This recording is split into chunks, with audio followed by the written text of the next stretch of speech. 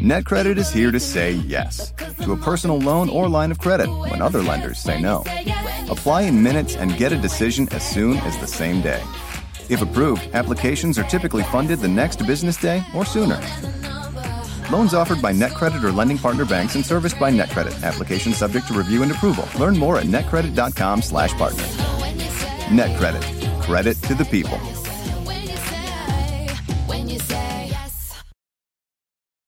Have you heard? Sling TV offers the news you love for less. Hey, wait. You look and sound just like me. I am you. I'm the same news programs on Sling TV for less. You mean you're me, but for less money. A lot less. I'm all the favorite news programs and more on Sling TV starting at just $40 a month. Everything great about me, but for less money? Which makes me greater, don't you think? Get the news you love and more for less. Start saving today. Visit sling.com to see your offer. Sling. Ditch the clowns on the left and the jokers on the right, and join Michael Smerconish right here in the middle. This is the Smerconish Podcast for independent minds. Gerald Posner is the noted author. I like the sound of that. I decided I would introduce him as such. He's the noted author, Gerald Posner. He's authored 13 acclaimed books. They include Case Closed, Why America Slept, God's Bankers, and most notably for our purposes today, Pharma. Hey, Gerald, welcome back. I have to tell you a quick funny story about you and Case Closed, and then we'll talk about the Sacklers and Purdue. A friend of mine has just published a book. He and his wife, Buzz and Janet Teacher, they're both good friends. The book is called Among Friends, and it is a history. It is the most beautifully produced book I have ever seen. It's the history of 20th century bookselling, and Buzz himself was the co-founder of an independent publishing house called Running Press. And in the book, they give space to editors and individuals who were involved in the development of the publishing industry throughout the course of the 20th century to tell the story of their publishing house, large and small. And one of the write-ups that caught my eye was from the publisher of your book, Case Closed, and about the ad campaign that was run in support of your book, including like running pictures of some of the individuals who had come out and said that there was a conspiracy. Obviously, you know what I'm speaking of. And I never knew that. I must have missed it when it all unfolded in real time. How was Case Closed marketed? That's my question. Boy, Michael, because you've published books and you understand this, that publishers, sometimes don't do that much publicity once a book is launched. In Random House's case, they decided to do a pre-launch campaign. And in the New York Times, for about 2 months, they ran an ad every week that said, November 22nd, 1963, JFK was assassinated. August 22nd, that's when they were releasing the book, 1993, Random House names the guilty.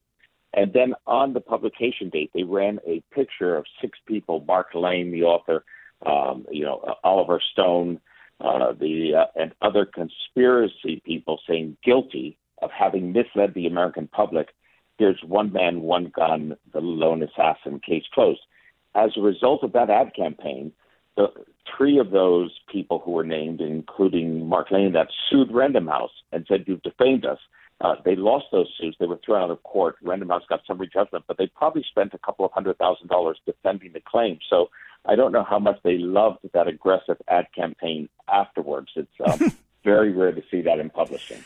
Well, there was, listen, I'm going to make sure that you see this book and the write-up about you, because there was discussion in it about how the publisher fell in love with the book and committed what was at that time like an unprecedented amount of money to support your endeavor, and you're portrayed as being, sort of open-mouthed in the room when you're given the news that they're prepared to spend 6 figures to promote your book. That's absolutely true, because I had never had a best-selling book before then, although I had done, at that stage 4 books. And there was a stage in which Harry Evans was married to Tina Brown of the New Yorker and Vanity Fair fame. Harry Evans was the British editor and publisher of Random House at the time. He had led the Times of London, was a great investigative reporter. He did spend money, and I remember one day when they allowed me to sit in the room. Normally, they never put the author in the room with the publicity team because they're afraid the author is going to say do more and more. And Right. I just sort of sat there and marveled at it. He looked at a one-page layout for an ad in the New York Times book review, and he said, I think that would look better as a two-page, as we go across the phone. And they did it. And you imagine if you suggested that today, they would throw you out of the publishing house. Oh, man. All right, well, that's tomorrow's conversation when Buzz is here, he and Janet Teacher having authored Among Friends. Make a note of it, Gerald, because I will order oh, my God, you will love this book. Okay, let's talk about the Sacklers. I have questions beneath your pay grade because I don't want to take for granted that people are paying attention to this. Who are they and what is Purdue? Okay, so the Sacklers are the owners of Purdue Pharma, and that was a drug company that was a one-hit wonder. It had one hit drug, which was an opioid painkiller called OxyContin, which it put on sale in 1996, approved by the FDA. And over the years it was on sale, it sold $35 billion in sales, an amazing amount. It helped kick off the opioid crisis that has killed hundreds of thousands of people. It was the most popular of the drugs. And the Sackler family became billionaires just from that drug. They took about $11 billion after taxes in net profits just from the sale of OxyContin. And then the company went bankrupt 4 years ago under the weight of thousands of lawsuits pending against it. When they filed for bankruptcy, the Sacklers appeared at the bankruptcy court and said, oh, by the way, we've got a lot of money. We aren't bankrupt. But why don't you come up with a bankruptcy reorganization plan that covers us, meaning give us freedom from all litigation in the future, the same as we would get if we were bankrupt, and we'll contribute some money to the overall settlement. And they eventually contributed $6 billion. That has been appealed.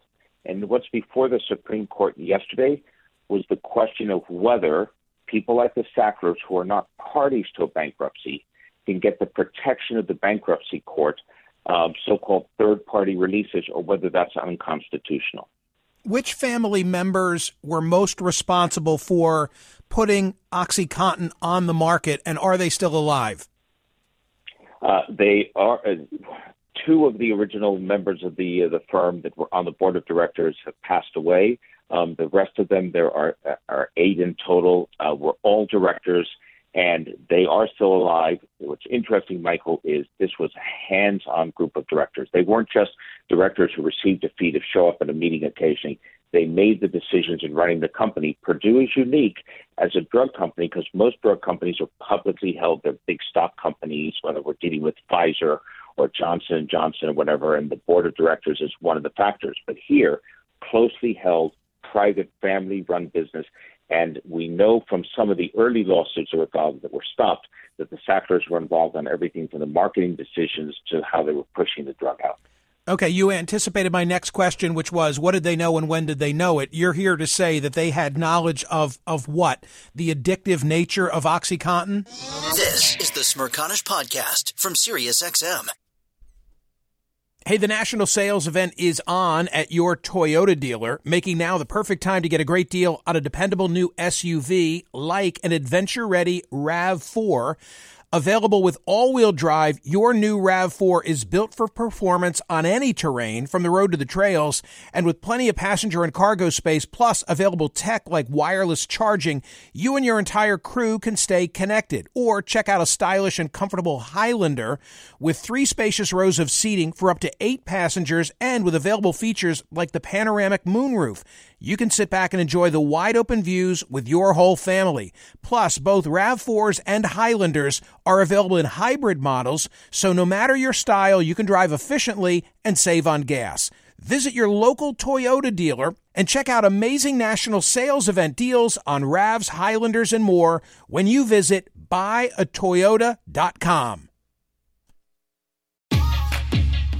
NetCredit is here to say yes to a personal loan or line of credit when other lenders say no. Apply in minutes and get a decision as soon as the same day. If approved, applications are typically funded the next business day or sooner. Loans offered by NetCredit or lending partner banks and serviced by NetCredit. Application subject to review and approval. Learn more at netcredit.com/partner. NetCredit. Credit to the people.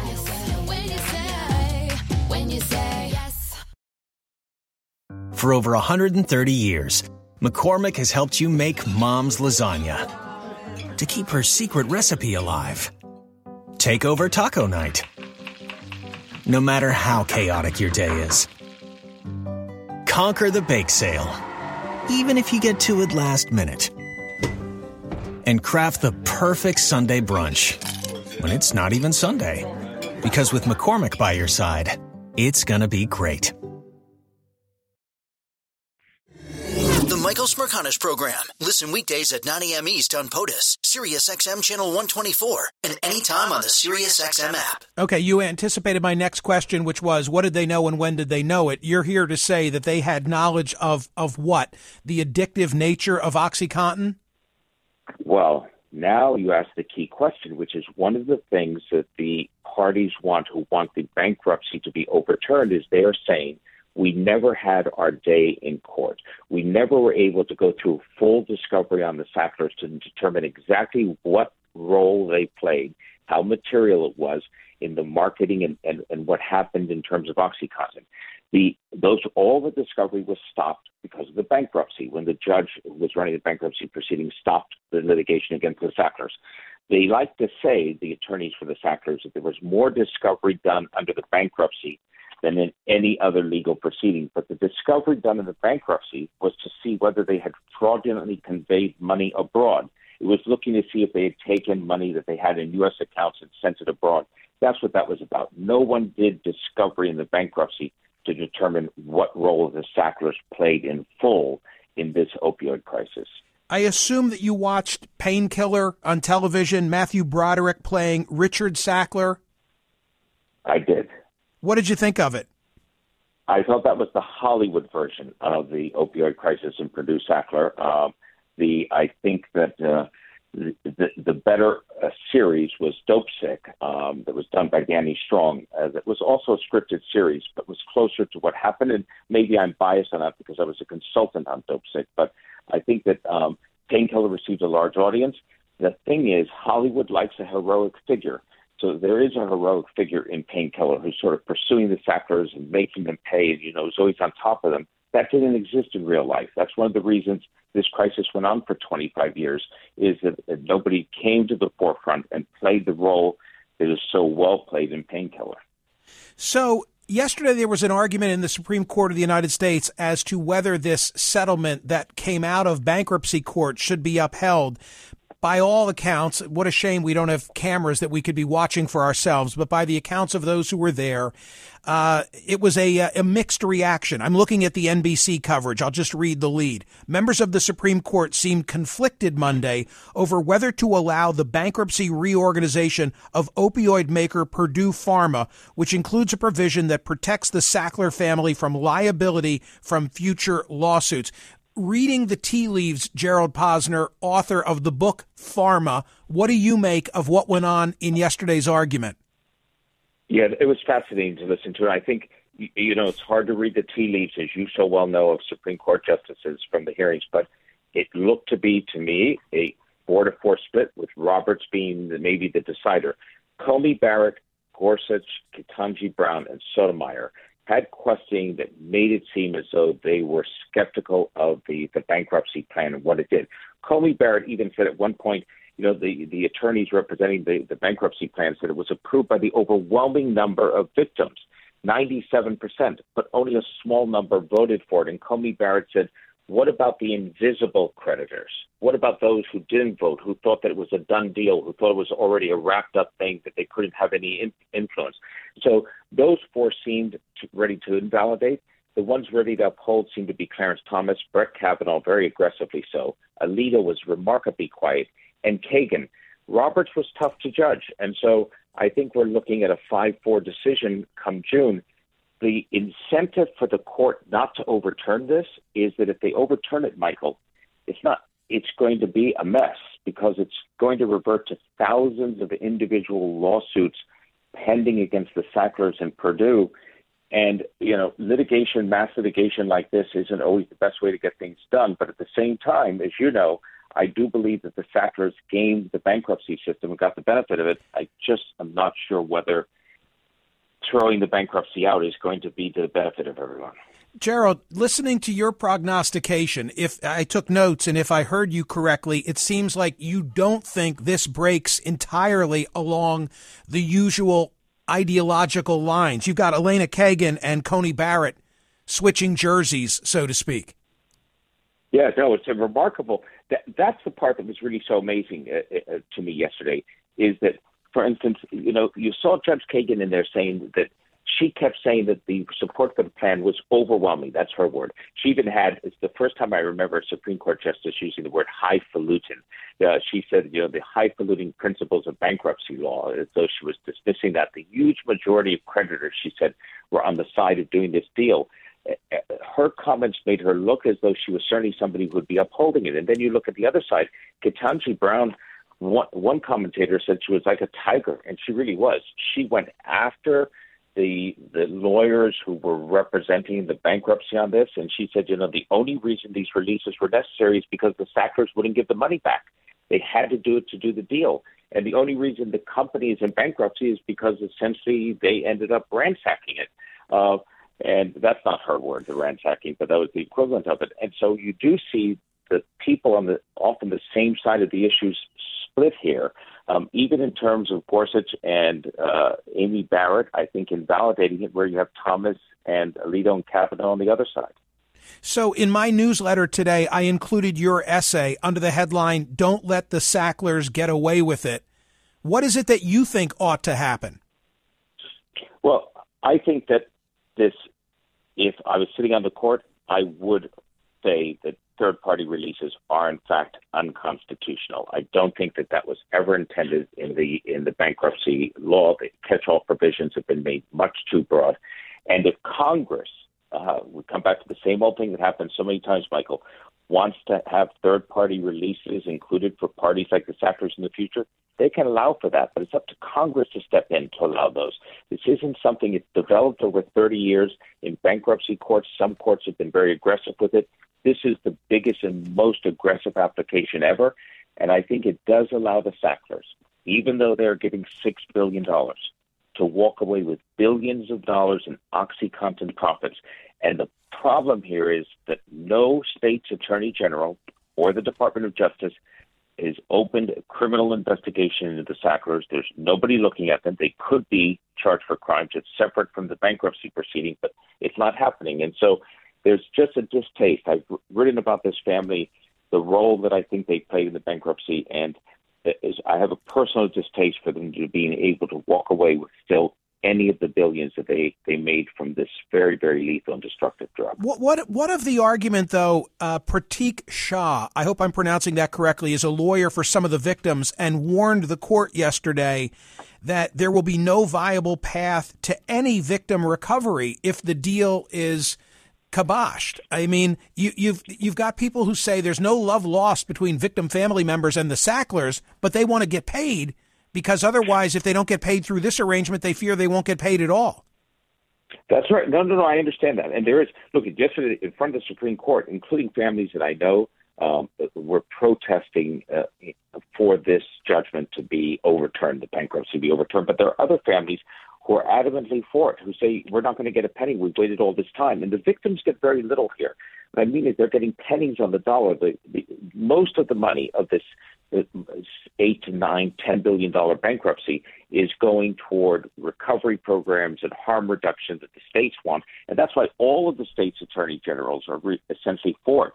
Nobody's being aggressive and saying we don't want it because they're all getting money from it that they'll be able to use for their drug programs. The thing is, Shah had a point, he tried to argue both sides, which isn't surprising, which is on the one side saying all the pending claims that want to be filed, they're worthless. There's nothing that really is covered that has any merit. But then on the other point would say, however, if one gets to the courthouse and is successful, it could wipe out all the claims of everyone else trying to use the scare tactic. Ketanji Brown went after that and didn't like it at all. But, that's the method here is you are then returning this to the courthouse into multi-district litigation. It's not going to be resolved for years. So there are families who say, enough. We've gone through all this. We've suffered enough. Whatever we get is better than nothing. Let's just wrap it up. A final question or two, and thanks for being so gracious with your time. So earlier you made reference to incomplete or inadequate discovery. corresponding to your piece, the one that I've linked to in my social media, I'm looking at 1, 2, 3, 4, 5, 6, 7, 8, 9, 10 members of the family, 2 of whom are deceased. Who has submitted, who has been subjected to a deposition? Who's been put under oath from the family in connection with all of this litigation, if you know?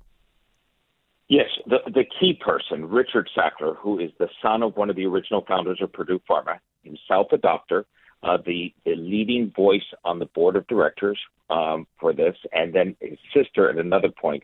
And the depositions are remarkably unsatisfying, as you might imagine. They aren't very forthcoming. There's a lot of I'm not sure, I don't recall. And they were done a few years ago before I think there was as much information that could have made the depositions much livelier. So the depositions are there. They are sort of a classic case study in obfuscation and omission and dodging the extent of the record. They were well prepared by their attorneys. And in the end, the product comes on the market in 1996, generates $35 billion in sales. It's a privately owned firm. The family took $11 billion out after tax, I think you said. It went on for 25 years, and now this is a $6 billion settlement that would resolve any claims that could be brought against the family members. That's right. And by the way, the family offered only $2 billion originally. Then they went to $3 billion to try to do this, and still wasn't happening. And finally, they went to $6 billion, a big sum of money. There was some discussion before the court yesterday that if the court invalidated this bankruptcy, that what it might do is send it back to bankruptcy court for a reorganized version that didn't give the Sacklers full immunity, but from which they might even offer some more money. So it's not necessarily sure that if this is invalidated, it doesn't mean there can't be a bankruptcy proceeding. It just means there can't be one with the full release of all immunity for their civil claims. The question is, how do you end up parsing that? The judge who ran this bankruptcy is retired and went to work, by the way, for one of the big law firms, Skadden Arps, that was of counsel to Purdue for all these years, leaving a bitter taste in the mouth of many of the victims in the case. But they would need a new judge. It's not going to be done by the old judge. Final question. What's the state of opioid addiction today? It has moved from prescription drugs because now we've moved, the pendulum has swung from easy, prescriptions were given out all the time for opioids, for back pain and everything else. Now that's stopped. Doctors are very tough on giving it out. And as a result, a lot of the opioid addictions, instead fed by street drugs, fentanyl comes to dominate. In the 111,000 deaths last year from opioids, 70% were from fentanyl. And that's illegal fentanyl, not fentanyl given by an anesthesiologist for surgery. That's where the market has moved, unfortunately, heroin and fentanyl. That was a great tutorial. Gerald, thank you so much. I really appreciate it every time you're here. No, Michael, thank you so much. And I'm looking forward to order that book among friends right now. Oh, yeah, you're going to love it. By the way, it'll set you back a little, but it's beautiful and it's worth it. I've never seen a more beautifully produced book. Thank you, Gerald. Fantastic. Thank you, Michael. Gerald Posner is the author, among other things, of the book Pharma. Yeah, so my last question, what's the state of opioid addiction today compared to all of this? It's no longer prescription meds. It's no longer OxyContin that you're getting a script for and getting addicted to. Now it's all, street drugs. By those who are already addicted. 111,000 deaths last year. Kensington, right here in our backyard. Yeah. What do you do? I mean, what in the world do you do? And so much of it is from a homeless, driving the homeless situation that exists all over the country. Well, I thought that was really informative. And I feel, like Paul Harvey, now you know the rest of the story relative to what went on in the Supreme Court yesterday. I hope you'll be game for a discussion about opioids generally. That's the talk that I want to have. From that NBC coverage, during the oral argument, justices expressed skepticism that a bankruptcy court had legal authority to release the Sacklers from potential legal claims. Some justices also seemed reluctant to blow up the multi-billion-dollar deal that would provide immediate relief to opioid victims. I almost made it the poll question today. Is it worth it to take the deal and know that $6 billion is going to fund that relief, benefit those families? But the downside is that the Sacklers would be free of any civil liability. This is the Smirconish Podcast from SiriusXM. Hey, the national sales event is on at your Toyota dealer, making now the perfect time to get a great deal on a dependable new SUV like an adventure-ready RAV4. Available with all-wheel drive, your new RAV4 is built for performance on any terrain, from the road to the trails, and with plenty of passenger and cargo space, plus available tech like wireless charging, you and your entire crew can stay connected. Or check out a stylish and comfortable Highlander with 3 spacious rows of seating for up to 8 passengers, and with available features like the panoramic moonroof. You can sit back and enjoy the wide-open views with your whole family. Plus, both RAV4s and Highlanders are available in hybrid models, so no matter your style, you can drive efficiently and save on gas. Visit your local Toyota dealer and check out amazing national sales event deals on RAVs, Highlanders, and more when you visit buyatoyota.com. NetCredit is here to say yes to a personal loan or line of credit when other lenders say no. Apply in minutes and get a decision as soon as the same day. If approved, applications are typically funded the next business day or sooner. Loans offered by NetCredit or lending partner banks and serviced by NetCredit. Application subject to review and approval. Learn more at netcredit.com/partner. NetCredit. Credit to the people.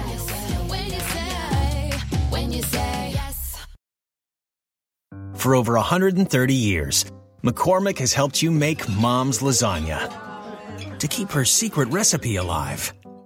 Take over taco night, no matter how chaotic your day is. Conquer the bake sale, even if you get to it last minute. And craft the perfect Sunday brunch when it's not even Sunday. Because with McCormick by your side, it's gonna be great.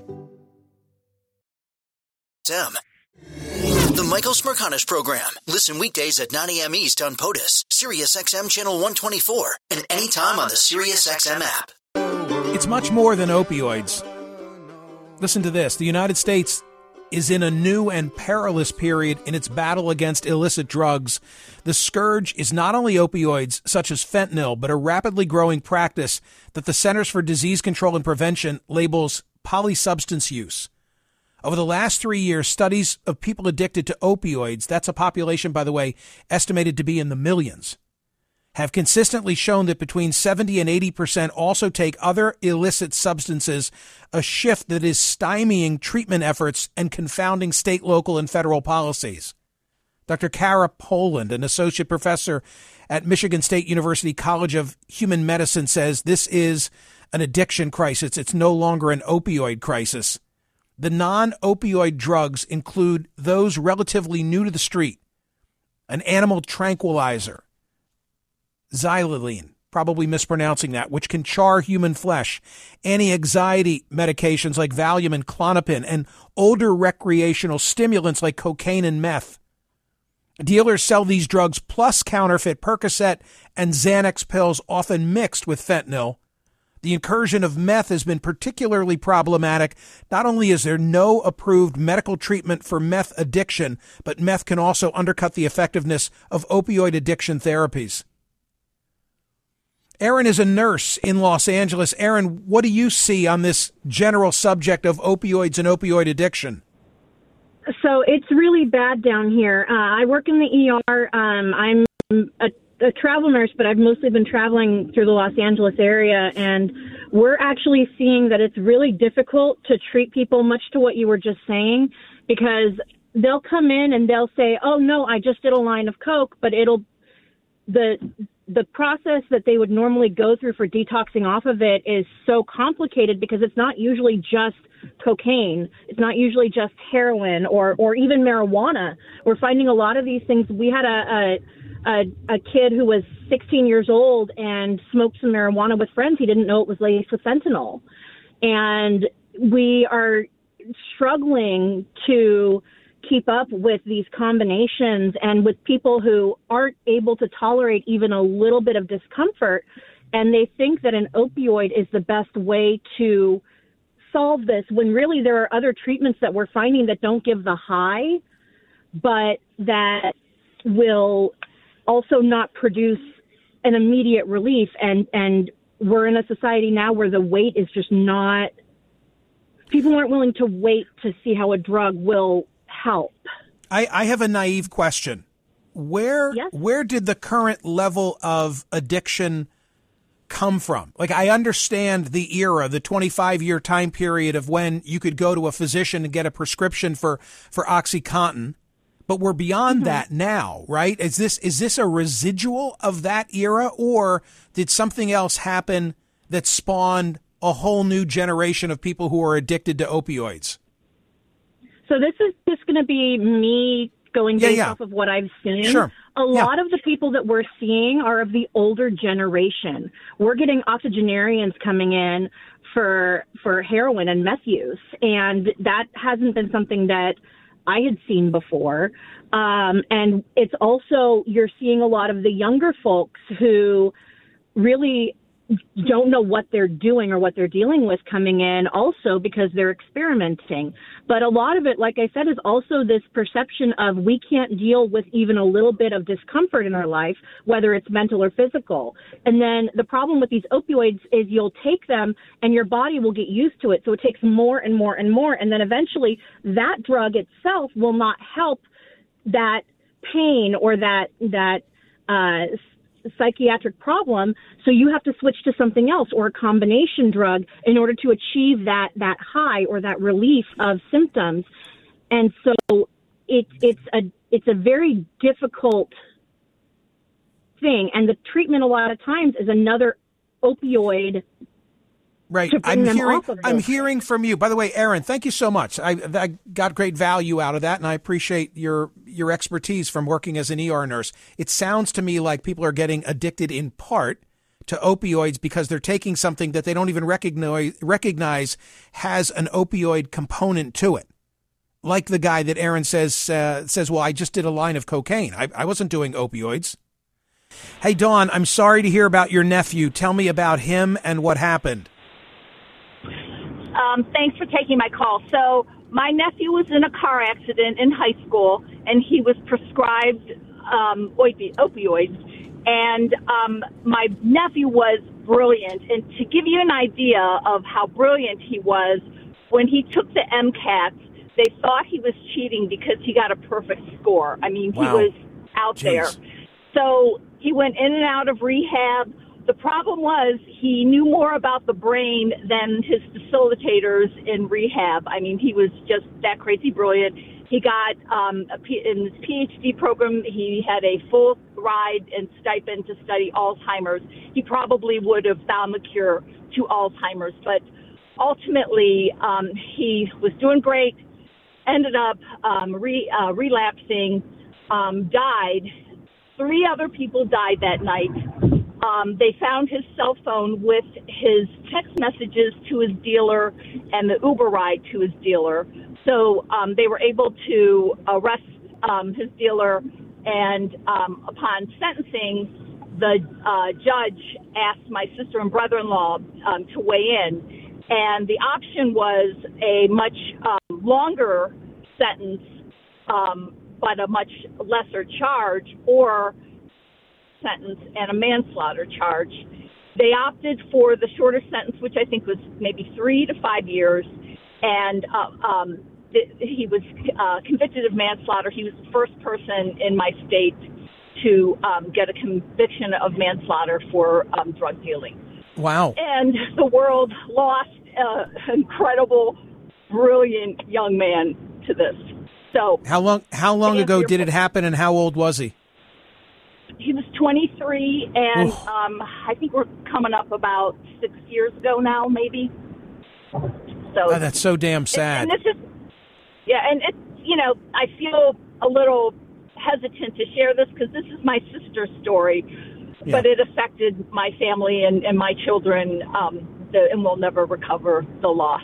So I'm so sorry about that, but I think you've done your nephew a service, because people need to know how easily you can fall into this, even a bright mind like your nephew.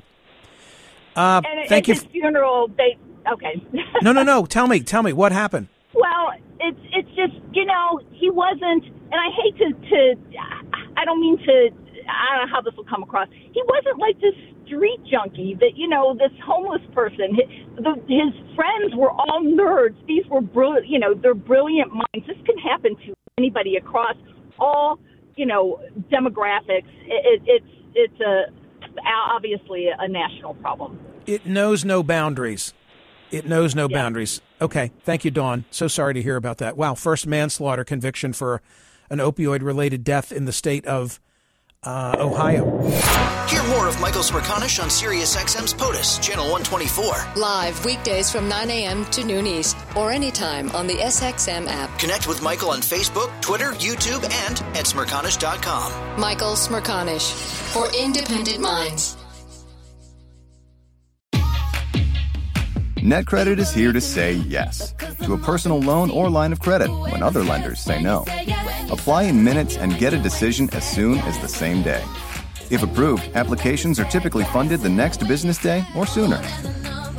Loans offered by NetCredit or lending partner banks and serviced by NetCredit. Application subject to review and approval. Learn more at netcredit.com/partner. NetCredit. Credit to the people.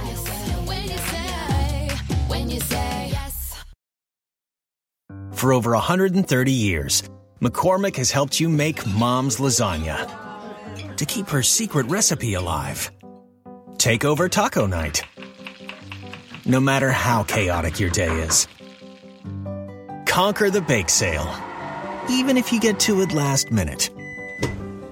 And craft the perfect Sunday brunch when it's not even Sunday. Because with McCormick by your side, it's gonna be great.